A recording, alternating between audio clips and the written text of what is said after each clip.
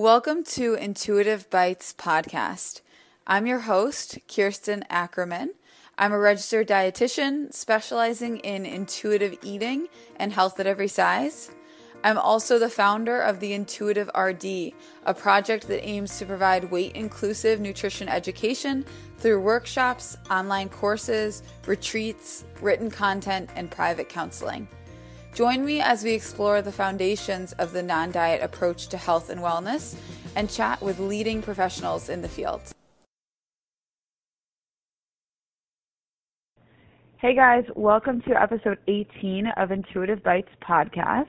For the episode today, I'm talking with Simi Bowditch, who is a certified holistic health coach, speaker, and the author of Letting Go of Leo, How I Broke Up with Perfection. So we're chatting about the topic of black and white thinking or all or none thinking. And I was inspired to talk to Simi about this topic because I heard her speaking about it on one of her highlighted Instagram stories. And I just thought that she explained it so well. And she's one of those people that just has such a compassionate tone and really, really is helpful in the way that she deconstructs different topics. So you can definitely find more about Simi below in the show notes. We listed her Instagram, her website, how to access her book as well. So check that out.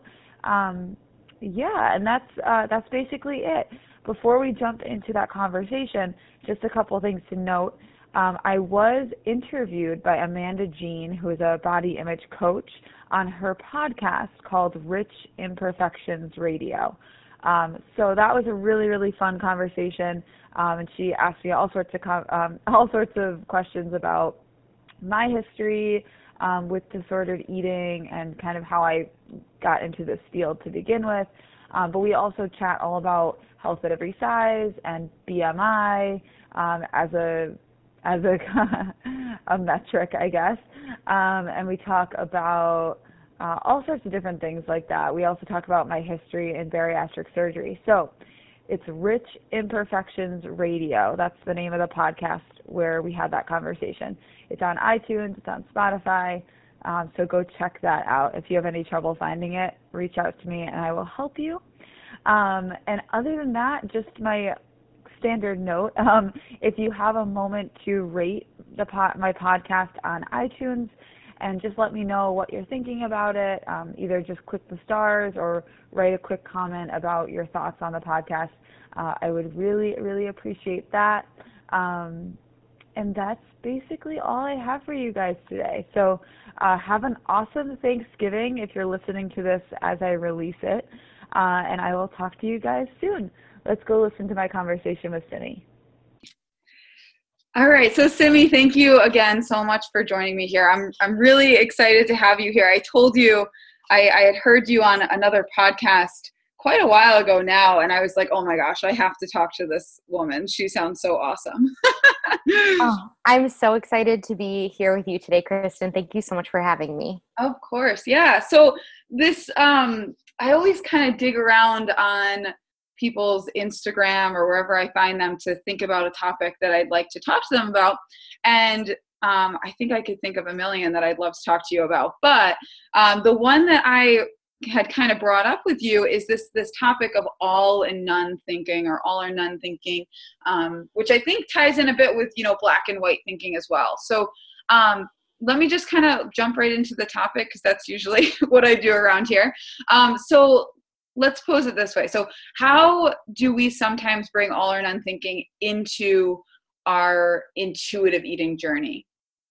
Sure. So this idea of the black and white or all or nothing thinking is very much reiterated in diet culture, right? So we have this idea of this way that we should be eating, and anything outside of that, whether it's counting portion sizes, lists of good and bad foods, times of eating, whatever it might be, anything outside of that is deemed bad. And when we are following the rules, we're kind of in the all place. Mm-hmm. And then when we break a rule or we go outside of that, we fall into the nothing realm. So it's this very perfectionistic way of thinking. And so when we come to intuitive eating, you know, many of us who come to intuitive eating have a history of some kind of food situation where we were engaged in diet culture in one way or another, whether we tried one diet, whether we are chronic dieters, whether we've struggled with disordered eating or actually an eating disorder. And so typically when you come to intuitive eating, you have some experience with that all or nothing mindset around food, that this is good and any deviation outside of that is bad. And so when you come to intuitive eating is so much about, you know, that nice place in between, the gray space between the black and the white, and really, really learning how to be curious with yourself, really learning how to be flexible, really, really about embracing change and growth and flexibility. And so it can be really, really uncomfortable because we've been operating in that other way. We've been told that we need to operate in that other way by diet culture. You know, some people for a short period of time, but for others, it could have been decades in that mindset. Yes, absolutely. And I think that people can be hard on themselves about this, for, you know, kind of bringing this all or nothing thinking into their intuitive eating journey. But like you kind of alluded to, it's like, what else would we expect? Like, that's kind of, if that's all you know, you're going to kind of apply that same framework of thinking into this intuitive eating thing. And I think when you first hear about intuitive eating, or a lot of people, when they first hear about it, it's like trying to fit that into what you already know. It's trying to fit it into that mindset. And that's where, you know, people can kind of turn intuitive eating into a diet. You know, I think it was Isabel Foxen-Duke who kind of referred to it as like the hunger and fullness diet. And then in that, when it becomes that, it really is, you kind of lose the integrity of what intuitive eating is meant to be. Absolutely. It can be so easy to try and turn intuitive eating into a diet or into a set of rules when that's what we've known for so long and that's how we've operated for so long. It feels only natural. And so it's like applying that all or nothing thinking to intuitive eating, when really intuitive eating, there are no rules. It's so much more about these guiding principles that are just helping to promote connection with yourself rather than telling you exactly what you should and shouldn't do. Oh yeah, definitely. So let me ask you this, and I think you've already kind of alluded to it, but let me ask you kind of more directly. So why do you think that we have this tendency to go to this all or none thinking? Like, where does it come from and why do we hold on to it? From my perspective, I see it as this very perfectionist way of thinking. So we want to do something. We want to feel like we are enough. We want to feel like we're doing a good job. We want to do a good job so that we can feel like we belong.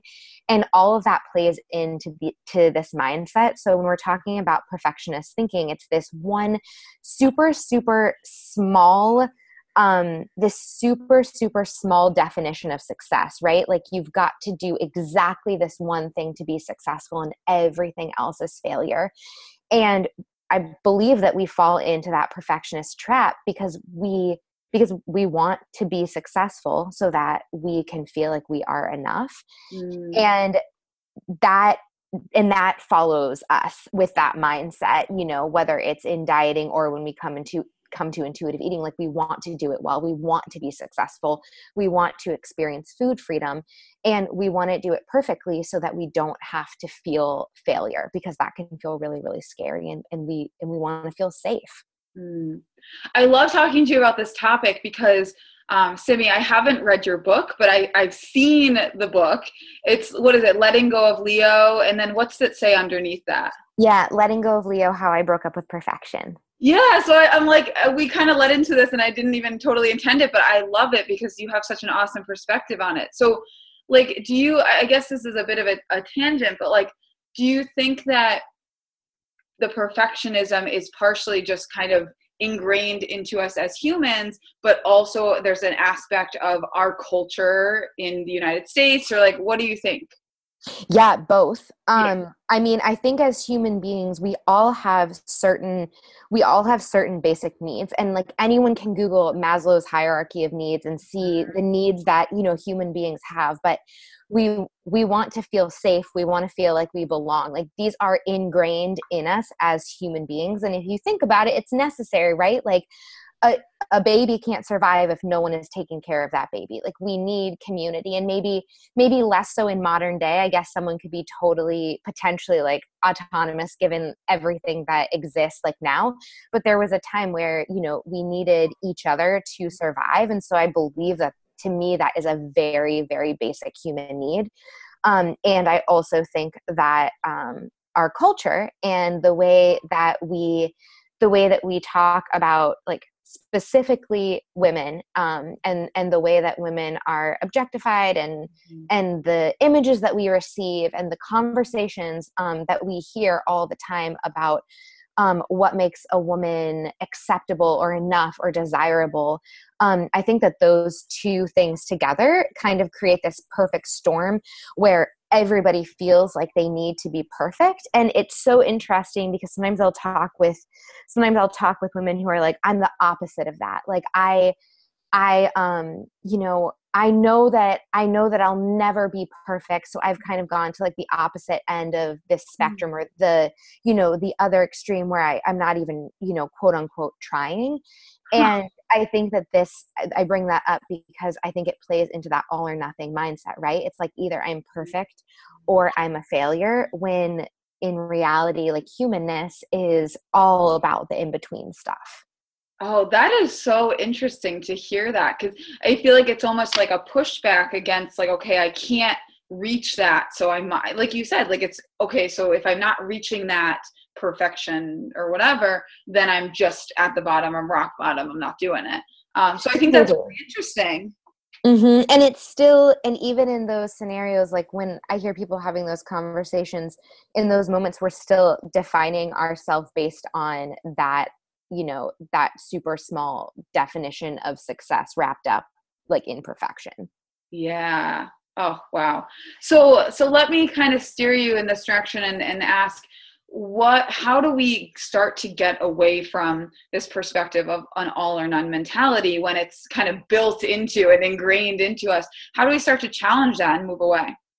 Totally. Well, I think the first thing is to recognize like where you're experiencing that and how it's showing up for you in your life, because people are going to experience it in different ways. And the definition of quote unquote perfect or perfection is going to be different for each individual person. And the way that we create that definition is through our own personal experiences. Mm-hmm. So it really isn't like we could be talking about the exact same situation, and I could use the word perfect and it would mean one thing to me and a different thing to you. So each person really has to sit down with themselves and say, like, where am I experiencing this all or nothing, this black and white thinking? And how am I defining perfect for myself in this area? Like, what is my limited definition for success in this area? And then do a little bit of digging. Like, where did that definition come from? Like, where did I first learn to define success for myself in this way? Like, what were some of the messages that I maybe received either from people that I knew or from society as a whole, those kinds of things, and really get clear on that. And then there can be a fear to letting go of the all or nothing thinking, because like we talked about, you know, a few minutes ago, human beings want to feel safe and they want to feel loved and they want to feel like they belong. And many of us in our minds have told ourselves that if we can't check this perfect box, that we aren't going to be able to experience that. So there can be a lot of fear in letting that go. It can feel really scary. So, you know, giving yourself permission to feel those things and work through those things and reflect on those things. And then ultimately, once you're clear on where you're experiencing it, then is kind of the equally fun and challenging part of exploring that in-between place, exploring the gray space, exploring that nice place in between, and really starting to step out of those rules and, you know, seeing what's there, stepping into more of a growth mindset where you are curious, where you are putting yourself in maybe new and challenging situations and practicing compassion with yourself in those situations, and really getting excited about what you can learn and how you can grow, rather than feeling stuck in, you know, quote unquote, who you already are. Yes. Oh my gosh. So much good information. And I think that this is an important thing to be covering, because I think that there's a lot of people who feel like, you know, they're hearing all these messages of how to do intuitive eating or whatever. And the truth is that there's so much that lies beyond the surface. And it's, I think people can get frustrated when they hear, you know, okay, just, you know, listen to your hunger and fullness, like stop worrying about food, drop your food rules, like it's fine. And it's like, okay, but like there's a lot of reasons why we're holding on to those things. And there's a lot that we are kind of internalizing about how good we are around food, and how bad we are, how we perceive ourselves to be those ways. And that whole process is serving us in some way. So I think sometimes when people just hear, okay, just drop all of that, just like tune in and you'll be good to go. Like it can sound so simplistic, but it's actually so hard to challenge that. Yes, it seriously is. And I mean, obviously everybody comes to intuitive eating with, you know, their own journey and their own stories and their own history. And so people are going to be able to like dive in at different places and, you know, have different fears and all of that. But, you know, I know for me, like I could not, it wasn't like I found intuitive eating and, you know, read the book or learned the principles and all of a sudden was just sitting down to a quiet meal alone, like always eating when I was hungry, always stopping when I was full. And like, I mean, there was no flip that switched. Like there was a lot of work, you know, working through the things that you just mentioned to be able to get to a place where I even felt like I could even remotely do that some of the time. Yes. And I think the way to think about intuitive eating, at least the way I like to think about it, is like, it's just like this doorway. It's this thing that it's like, okay, you can start to like apply some of these like physical and sensational type principles or whatever, these things, you can start applying them. But really what that's going to do is open up space for you to be like, okay, well, why was I doing those things? And, you know, how were they serving me? And how can I better take care of myself? So it's like this simplistic, almost kind of just like, you know, these list of principles, which are phenomenal and amazing. But really what it does is gives you that space to unpack and really work on yourself and find that growth. Totally. And I mean, and you just touched on this a little bit, like, I really believe that all of our behaviors, our habits, whatever it might be, there's a positive intention behind them. It might, when we actually act them out, it might not have, we might not be experiencing positive like consequences or positive outcomes because of them, but there is a positive intention behind them. And so I think to be able to change any of our behaviors, any of our habits, to be able to, you know, shift from being very immersed in diet culture to learning how to eat intuitively and ultimately like just becoming normal eaters. I mean, I think we have to acknowledge the positive intention behind some of our, you know, dieting behaviors, disordered behaviors around food, whatever it might be. Again, I'm not saying that the behaviors yield positive outcomes or positive side effects, but that there is at least, you know, we believe that there's a really good reason why we're doing the things that we're doing. And until we can connect with that, I think it's really hard to change those behaviors. Yes. And I feel like what that kind of advice and perspective is that you just gave is it's introducing compassion, right? Like if you can look at a choice that you made and say, no, I wasn't bad. I wasn't wrong. I wasn't doing bad things by dieting or whatever, but it was, hey, like I was really struggling and this is kind of what that did for me.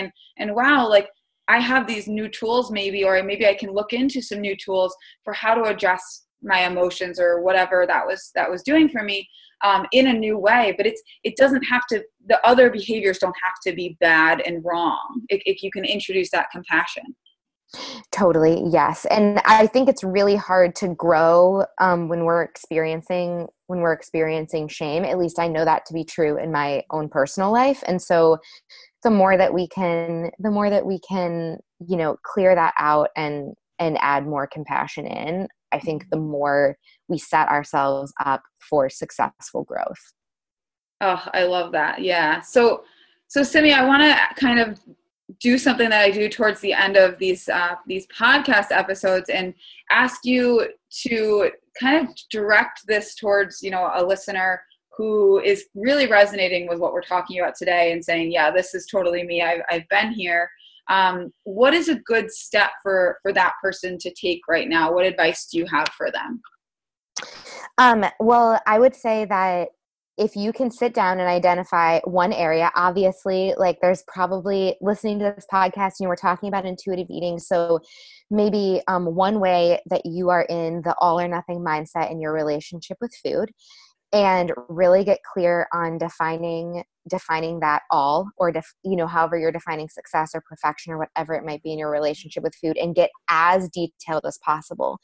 So write down like all of the rules, all of the boxes that you have to check to meet that. And then start slowly pick one of those things. So let's say like perhaps a rule might be, I'm not allowed to eat fruit or something. We'll just use that as like a general example. Like if I eat fruit, then I'm bad and I've ruined the whole day.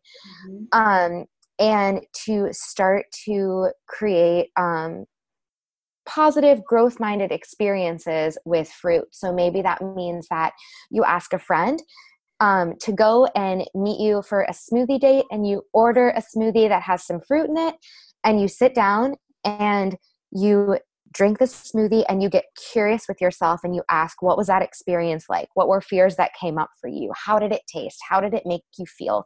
No judgment, no right or wrongs, just really, really going in, creating as safe and supportive of an environment as possible, and going in with the intention of being really, really curious with yourself about what that experience is like, rather than prejudging it based on that all or nothing thinking.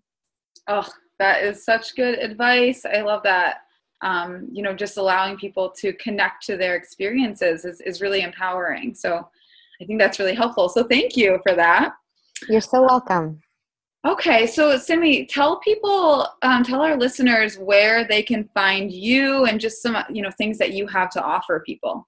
Sure. So pretty easy. Basically, everything is my name, simibodich.com, and I'm on Instagram at simibodich. And I have a book, Letting Go of Leo, that you can get on Amazon or Barnes and Noble. And I also have a free Facebook community where I go and do Facebook Lives each week called Beautifully Imperfect. So those are great starting places. And could someone just like reach out to you to get into that Facebook group? Yep, they could reach out to me to get into that Facebook group, or there's links to it from my website as well. Okay, awesome. And I'll link to those in the show notes so people can have easy access. Awesome. But thank you again so much. This was such a great conversation. I think it was really helpful. Thank you so much for having me, Kristen. This was lovely. Of course. All right, so that is this week's episode with Simi Bodich.